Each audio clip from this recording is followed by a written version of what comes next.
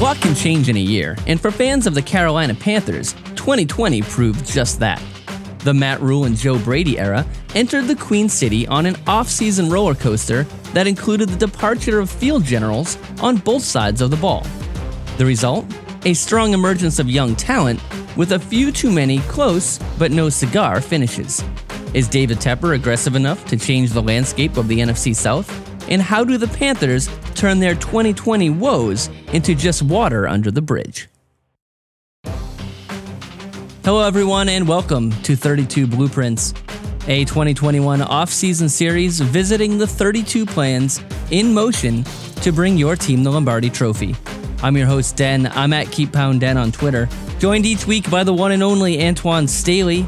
You can find him on Twitter at Antoine Staley, and you can find this series on the podcast platform of your choice, as well as on intentionalgrinding.com. We're talking Panthers today, Antoine. Gonna do our best to keep this to 15 minutes, being such a hot topic for the two of us. But to help us out, we have Nick Carboni with us today as well. He's at Nick Carboni, WCNC on Twitter. WCNC Charlotte Sports Director, the WFNZ pregame host, and a New England guy, right, Nick? That's right, yeah. So I won't talk about the NFL, but big Red Sox fan, big UConn basketball fan. So kind of, and I was a huge Whalers fan, and I don't want to get into all that today, but that's a separate podcast. Well, yeah, couple New England guys talking Panthers. And don't let Antoine fool you. I know he's he's down East Carolina, but this man has Fenway Park, and he reps on our Carolina sports Zoom calls. With the Red Sox hat. He reps that Bruins jersey too. So take warning down there, or whatever you guys say. But let's talk Panthers again. You know, obviously not the season we were looking for. 5-11, third in the NFC South. You know, as an outsider looking in now, of course, a team that seems to be almost obsessively looking for a quarterback. Or whatever it takes to get a quarterback. All these crazy trade scenarios. There's more QB drama. You know, compared to last year. Bold takes being run with. This is just our offseason, right? In Carolina, this is how we do.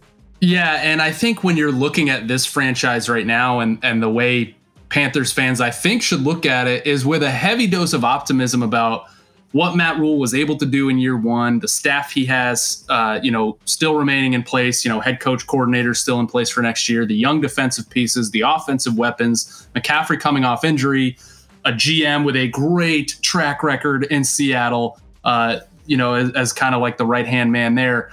But then you look at quarterback and you're like, okay, is this on pace with where we're trying to go? And with Teddy Bridgewater's first season as Carolina's starter, it certainly wasn't. I mean, 15 touchdown passes in the NFL is not going to cut it. Sure, he had a handful of rushing touchdowns, but his season was largely underwhelming. I think it was uninspiring. It's not that, McCaffrey is going to come to his defense and say, yes, he rallies us, he's our leader, but inspiring your franchise forward, he's just not that guy unless he is still here and has some remarkable comeback season. I just don't see it happening. So, of course, they have to be extremely aggressive to go for a quarterback. They have an extremely aggressive owner. And, it's going to be interesting to see what the offers out of Carolina are going to be for a Deshaun Watson or a package to move up. And where does new GM Scott Fitter kind of draw the line of like, okay, we're not going to go that far this year. We may just have to ride out Teddy Bridgewater for one more year, and the cap hit becomes much more manageable in year 3. Yeah, just kind of piggyback off of that too as well. So yeah, just if they don't acquire Deshaun Watson too, just kind of what do you expect to happen? To either you stay with Teddy for another year, because I think that's probably an option, but also maybe drafting the quarterback down the line, because we're talking about a team that needs a ton defensive wise too as well, and also could use some offensive line help as well. Yeah, Twan, do they take that defensive drafting strategy and carry it over into this season? I mean, certainly cornerback, safety, but yeah, left tackle they need.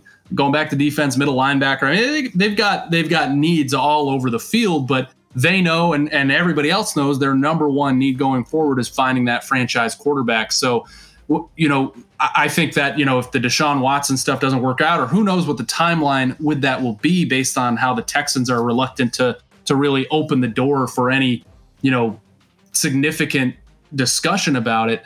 This is an attitude the Panthers are going to carry into the draft, whether or not they'll move up, where they'll draft a quarterback if they don't draft one in the first round, because certainly you need to add a quarterback to this roster to at least compete with Teddy Bridgewater, or at least take a flyer on somebody. And this aggressive approach is going to go all the way through the summer into training camp, seeing who they can kind of drum up at the last minute, perhaps. Fitterer was really well known for that, and the Seattle crew kind of was well known for that with the Seahawks. So this is not going to be an attitude about finding a franchise quarterback that is kind of quenched anytime before they actually get one. So whether Teddy Bridgewater likes it or not, it's going to be a discussion point in his own building. And you touched upon the defensive draft last year, and when all that was happening, when I was talking to my guys Chris and Bobby, I was saying, you look at these guys they drafted, Troy Pride, Thomas Oliver, and I'm just saying, these are great depth, but that defensive draft was yes, position wise filled defensive holes, but did it really make the defense better? Because I sit here looking this when you get to the later rounds, obviously Derek Brown and Chin, yes, but I'm talking about the later guys they drafted. And I look at this draft coming up, and that 8th spot is so unknown. If you don't get a quarterback in this in this trade free agency, and what falls to you at 8, does that to me doesn't have to be your quarterback. I was telling Antoine, I'd rather them get a lockdown DB. Would you be shocked if that 8th spot doesn't have quarterback next to it if they don't get one in free agency? I wouldn't be shocked at all. And I think that there's going to be another quarterback not named Bridgewater, Greer, or Walker on the roster going into training camp that's going to be intriguing. How intriguing that person is or name is and what kind of level they're at remains to be seen. But certainly somebody's going to be added. But at that 8th spot, did Derek Brown make the defense better last year? I mean, I think he makes the defense better in the long run. I think at 8 this year, you need to draft a cornerstone player to add to some of these younger cornerstone type players that you already have. You have McCaffrey on one side of the ball. You have Moton, the right tackle, who I know nationally people don't know, but it's been a long time since the Panthers have had an offensive lineman that they can trust, and they have one now. You have Brian Burns at defensive end. Now you have Derek Brown. Yeah, can we add a cornerstone middle linebacker? Can we add a cornerstone cornerback in the draft? Those are it's the type of player that can carry your franchise that you want to use that 8th pick on, because if you hit it right, you should be able to get one there. Right. And I was talking with Antoine beforehand, how many games did we see last year where if Brian Burns had an extra half second, the play is completely different? And, I think that could be the result of a W or an L in some of those games. Panthers lose, 8 of their losses within 7 points. To me, locking down that other side from Dante Jackson without, and not having that rotating carousel. I mean, we obviously had Bradbury in there, but besides that, I mean, this is has been a pretty revolving door at that cornerback spot. And I think that just them finally locking that down is what I want them to do at 8 personally. Yeah, and there will be somebody there that you would think could be that player. That could happen in free agency. I don't know the exact list. I know there's some decent players out there. But yeah, that's a concern. I mean, Dante Jackson had a decent year. I think he got in the good graces of this coaching staff going forward. I think he became more professional and more mature as a professional football player. But I don't think he was a 2nd round pick. I don't think he's ever going to be that guy on the outside that you need when you're going up against the quarterbacks that this division and this league produces week in and week out for you to go up against. Just looking at, I know we touched on some of the needs, but another one I think really should be up there is tight end. Because I feel like they've been looking, they expected Ian Thomas to try to be that guy, and he just wasn't. So how do you address that, especially when you have so many other needs on this football team? Well, yeah, there at number 8 could be guy everybody wants at tight end in the draft is Kyle Pitts. I think there's some interesting names, both kind of young up and coming and veteran players that are going to be out there on the free agent market. But that's a position that you absolutely need to produce. They got next to nothing from that position this past season. And I think, that obviously affects the whole offense. It's not like Teddy Bridgewater has that particular safety net, especially when you eliminate McCaffrey as well, who is a great safety valve. And more than that, tight ends right now are expected to, go for 120 yards and 2 touchdowns in a game. I mean, just look at the last 4 Super Bowl teams, one of them being the same team in the Kansas City Chiefs. I mean, you've got Kelsey, Kittle, Gronk. Those guys are absolute game breakers. Greg Olsen, when he went for 3 straight 1,000-yard seasons, it was amazing. And now Travis Kelce has 5 straight. I mean, the position has just evolved into just this, and we saw it early up there in New England with the Patriots and their 2 tight ends. If you have those guys, man, it can do wonders for your offense. And listen, I know there was talk about, maybe Joe Brady doesn't feature the tight end enough. Yeah, well, he will if he gets one like that. Believe me. So that's definitely you're going to see some names come in at that position too, whether it's for sure through the draft, whether it's at 8 or not. And some of these guys, I'd have to look to see where they got drafted. I mean, some of them, you're not seeing tight ends go at 8. I mean, if they're in the first round, they're probably a little higher than that. But some of these guys are coming out of later rounds. So if you can grab 1 and 2, 3, 4 that you can come in and produce more than Ian Thomas and Chris Manhertz, then you got to go with that. I'm so happy both of you just brought up the points you just made, because I actually had literally both of those things written down here regarding the tight end, because, me living in New England and being a Panthers fan, I think you look at 2 teams that had a big tight end issues, and I don't really know if they're issues, but just stories of the Patriots and the Panthers. And if you look at the number of targets in the NFL, they sit down the bottom of the league, 31st and 32nd as targets to their tight ends.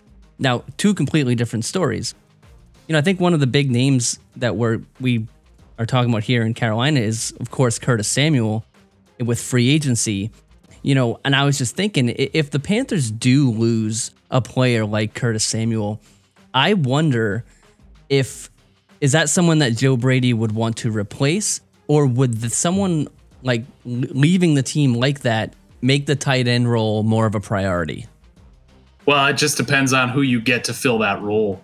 But, listen, like I said, whether Joe Brady likes to feature it as much as others or not, I don't think that factors in here, because if you're producing at that low of a level at the tight end position, like you mentioned, I mean, look, Chicago came in here and Cole Kmet scored a touchdown. I mean, you have to have somebody that can produce in the red zone. And if I'm not mistaken, was Colin Thompson the only tight end touchdown for the Panthers this year? Maybe Ian Thomas had one. I don't remember. So you have to get better at that position to compete in these games, and to have somebody that can be a red zone threat for Teddy Bridgewater or whichever quarterback it is. But if you look at Ian and Chris's snap counts, I mean, in a lot of those games last year, they're in the 40s, like 40%. With 4 combined targets in the red zone. Can you say it's 100% lack of talent at that point? Yeah. Okay. That's my question. Yeah. I think that Chris Manhertz has made his bones as a blocking tight end. I don't think anybody has any realistic expectation that he'll be more than that. He's extremely valuable in that role. I think Ian Thomas, to give him credit, has gotten better at that. I think I saw a nice jump from him in that regard this year. I don't think he was too much of a liability in that department. But now you need somebody that can run down the hash and catch the ball. And man, Curtis Samuel, I mean, we could talk about him. Hopefully some of this cap space, unless somebody wants to swoop in, and we've heard the names, Jaguars with Urban Meyer as college coach, Ron Rivera with Washington, Marty Herney, and really, really throw him a bag of money. He's a guy you want to keep here. So on Curtis, though, real quick, Antoine, the last 3 teams we've talked about, 2, the Jets, Jaguars, and Dolphins have all mentioned Curtis Samuel being a target. So I don't think they're, they know that he is a high demand. So hopefully they can put up for it. But go ahead. Yeah, I was just going to say, it's an interesting time in this division, because you got Tampa Bay coming off the Super Bowl win, and then obviously New Orleans is we think Drew Brees is finally going to retire, so they're a little bit in transition too as well. And the Falcons have a new head coach in Arthur Smith too. So just you fill up some of these needs there. What do you think is a realistic expectation next year, possibly of the Panthers? Because as we know, the fan base is starting to get a little anxious, to say the least. There. Yeah, I mean, I wonder what the expectations versus reality would be in a world if the Panthers were able to acquire Deshaun Watson, because you're going to give up so much to get him. Yeah. What team are you putting him on in year one? And I'd still be fine with it. Like, okay, Deshaun Watson comes here and they're still not great, but they've got the quarterback locked down, and then you go from there. But eliminating that from I had to bring it up. I'm contractually obligated to bring Deshaun Watson up once per call on the Panthers. But I think this is going to be a growth year for Matt Rule. If you look at his track record, he's going to have more talent next year. You hope that Christian McCaffrey stays healthy. You hope that Teddy Bridgewater has some sort of revitalization or reawakening or reckoning or whatever you want to call it if he is here, to at least be able to produce more in the red zone, be better situationally, make less mistakes in crucial points in the game. And I think you're looking at a realistic shot at 8-9 wins, pushing for a playoff spot. I don't think this is going to just be a gangbusters come out and surprise everybody 12-4, 13-3 team. That's something that, you're still going to need that quarterback position to be better to achieve that. But certainly with the, core of the coaching staff staying in place, if they're able to get things done with their right tackle, Taylor Moton, add a really good piece with the 8th pick, defense continues to progress. I think 8 or 9 wins is your ceiling. Yeah, I mean, you look at when we talk to the Jaguars folks, that the record doesn't always speak for the year you had. Were the Jaguars really the worst team in football? Or, and you look at the Panthers, 5-11, yes, but a little different than a typical 5-11 season, right? I mean, 8 games within 7 points says something. But you look at who they were losing to. Bucks twice, Saints twice, Chiefs, Packers. Yeah. That's 6 games right there where a couple guys, and all of that, nonetheless, or most of that, without Christian McCaffrey. And, you look at kind of how they can quickly turn this around, which leads me to my next question. Christian McCaffrey, completely off the table or no? No, I don't think so. Yeah, I agree. And I don't even think just the Texans. I think that there's other places. If you're going to trade for a player of Deshaun Watson's caliber, you're not going to be sitting on the other side of it going, yep, we kept everybody we wanted. We kept what we wanted. It's going to take more than picks for the Texans to make that deal. They're going to want to start winning too. And they're going to want to be able to put some sort of good product out on the field after what they've been through. Christian McCaffrey is, for my money, the best, most well-rounded running back in the league when he's healthy. He's an amazing football player who can do just about anything you ask him to on the field, but a franchise-type quarterback who's 25 trumps that every time. It wouldn't be like the Cowboys trading Herschel Walker, because Christian McCaffrey's a hell of a lot better than he was as an NFL quarterback. It would hurt a lot, but I think you have to keep everything on the table. Brian Burns, Jeremy Chin. I mean, those are names you're going to have to get used to hearing about in these massive 7-for-1 deals being bandied about by the national media. For the Panthers fans, that hurts, but look what you have coming out on the other side of it. And if you can not expect Deshaun Watson to take you to the Super Bowl right away and kind of build towards it in the second year, third year, that's I think the approach. But no, he's on the table as far as I'm concerned. Yeah. And the Panthers are trying out something new this year with the fans, having cap space. Yeah, so it's weird to see them on the top 10 cap space for the next 2 years list. It's almost like you forget that you can actually engage in those conversations as a Panthers fan. Yeah. But the Panthers do face the AFC East this year. I think it's set in stone, but a possible Cam Newton blood and guts game. I don't. Yeah, I think Cam Newton will be there next year. What do you think?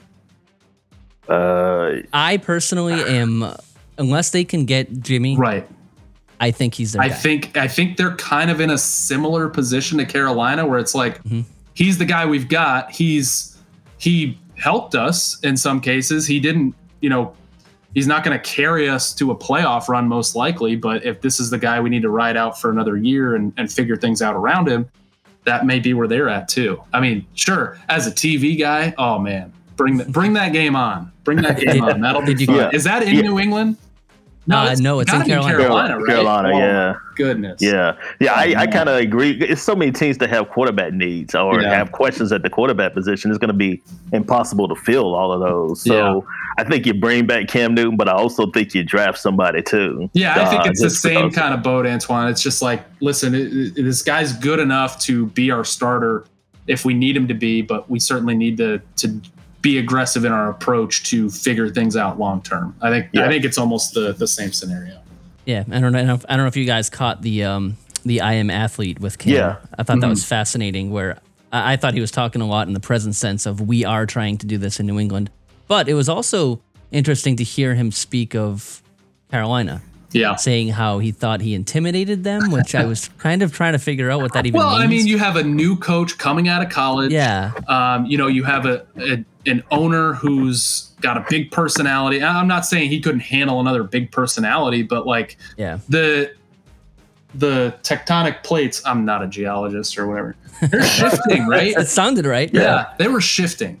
And Cam was probably not going to be on the plate that went the way of the Panthers. I mean, I think that was just kind of set in stone. So yeah, I think. Well, we had this conversation. I believe Nick might have been a part of it when we was eating or whatever back when the year that Cam got hurt. We had heard rumblings, or at least I did too, that he wasn't going to be there because you got an owner that he's new. All he knew was Cam Newton being injured. He wanted to bring in his own guy, a new head coach, and then a quarterback, change the quarterback, and then whoever the head coach was going to be, they wanted a new change. They wanted to change too. So the writing was on the wall. We knew this was coming. It'll be interesting going forward. It'll always be something that's looked at here in Carolina is the decision to move on from Cam Newton when they did, the decision to bring in Teddy Bridgewater when they did. Now, I don't necessarily think that they're tied together, and I think that maybe more of intimidation. It was the unknown with Cam. Like, he's going to be due a lot of money. He's been injured a lot. It's not like you look at his season in New England and say, yeah, man, we really blew that one. I mean, he went like a month and a half, 2 months without throwing a touchdown pass. Now, I will tell you, after that Seattle game on Sunday Night Football, Charlotte was apoplectic about that move because it was earlier in the season and all they saw was Cam Newton in primetime television absolutely humming the ball to Julian Edelman time after time after time, but that just didn't hold up. So I think it was more intimidation of the unknown with Cam Newton. And the thing that will be looked at, that you really need to look at going forward with the Panthers and Matt Rule, the head coach, is, okay, why Teddy Bridgewater? Why hitch your wagons to this guy? Why identify him and say, this is our guy going forward, rather than just kind of taking an off year? And that's how I explain it to people that, from here that ask me. It's like, I think that it's just the whole situation of how it ended, not the way that, that people envisioned. From a public relations standpoint, it was mishandled. But was it ever good? Here's my thing. Was it ever going to be great though?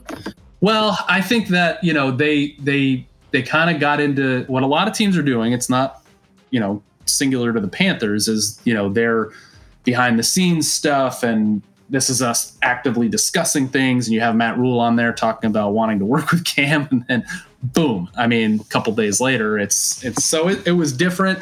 It kind of probably got a lot of fans' hopes up about Cam staying here for those who wanted him here, and I certainly think it could have been handled a little better. Yeah. Anyway, Nick, thanks for hopping on with us and laying out this blueprint to 2021 for the Panthers. Again, Nick's at Nick Carboni, WCNC on Twitter, WCNC Charlotte Sports Director, and the WFNZ pregame host. And I'm looking forward to seeing who we throw in this trade proposal tomorrow and for the next few months until it happens. Just it's like Madden. Just keep throwing names in there, right? And yeah. Just see what one of gets these. accepted at some point. We'll talk to you soon, Nick. Thanks See again. you guys. Thank you. Yeah.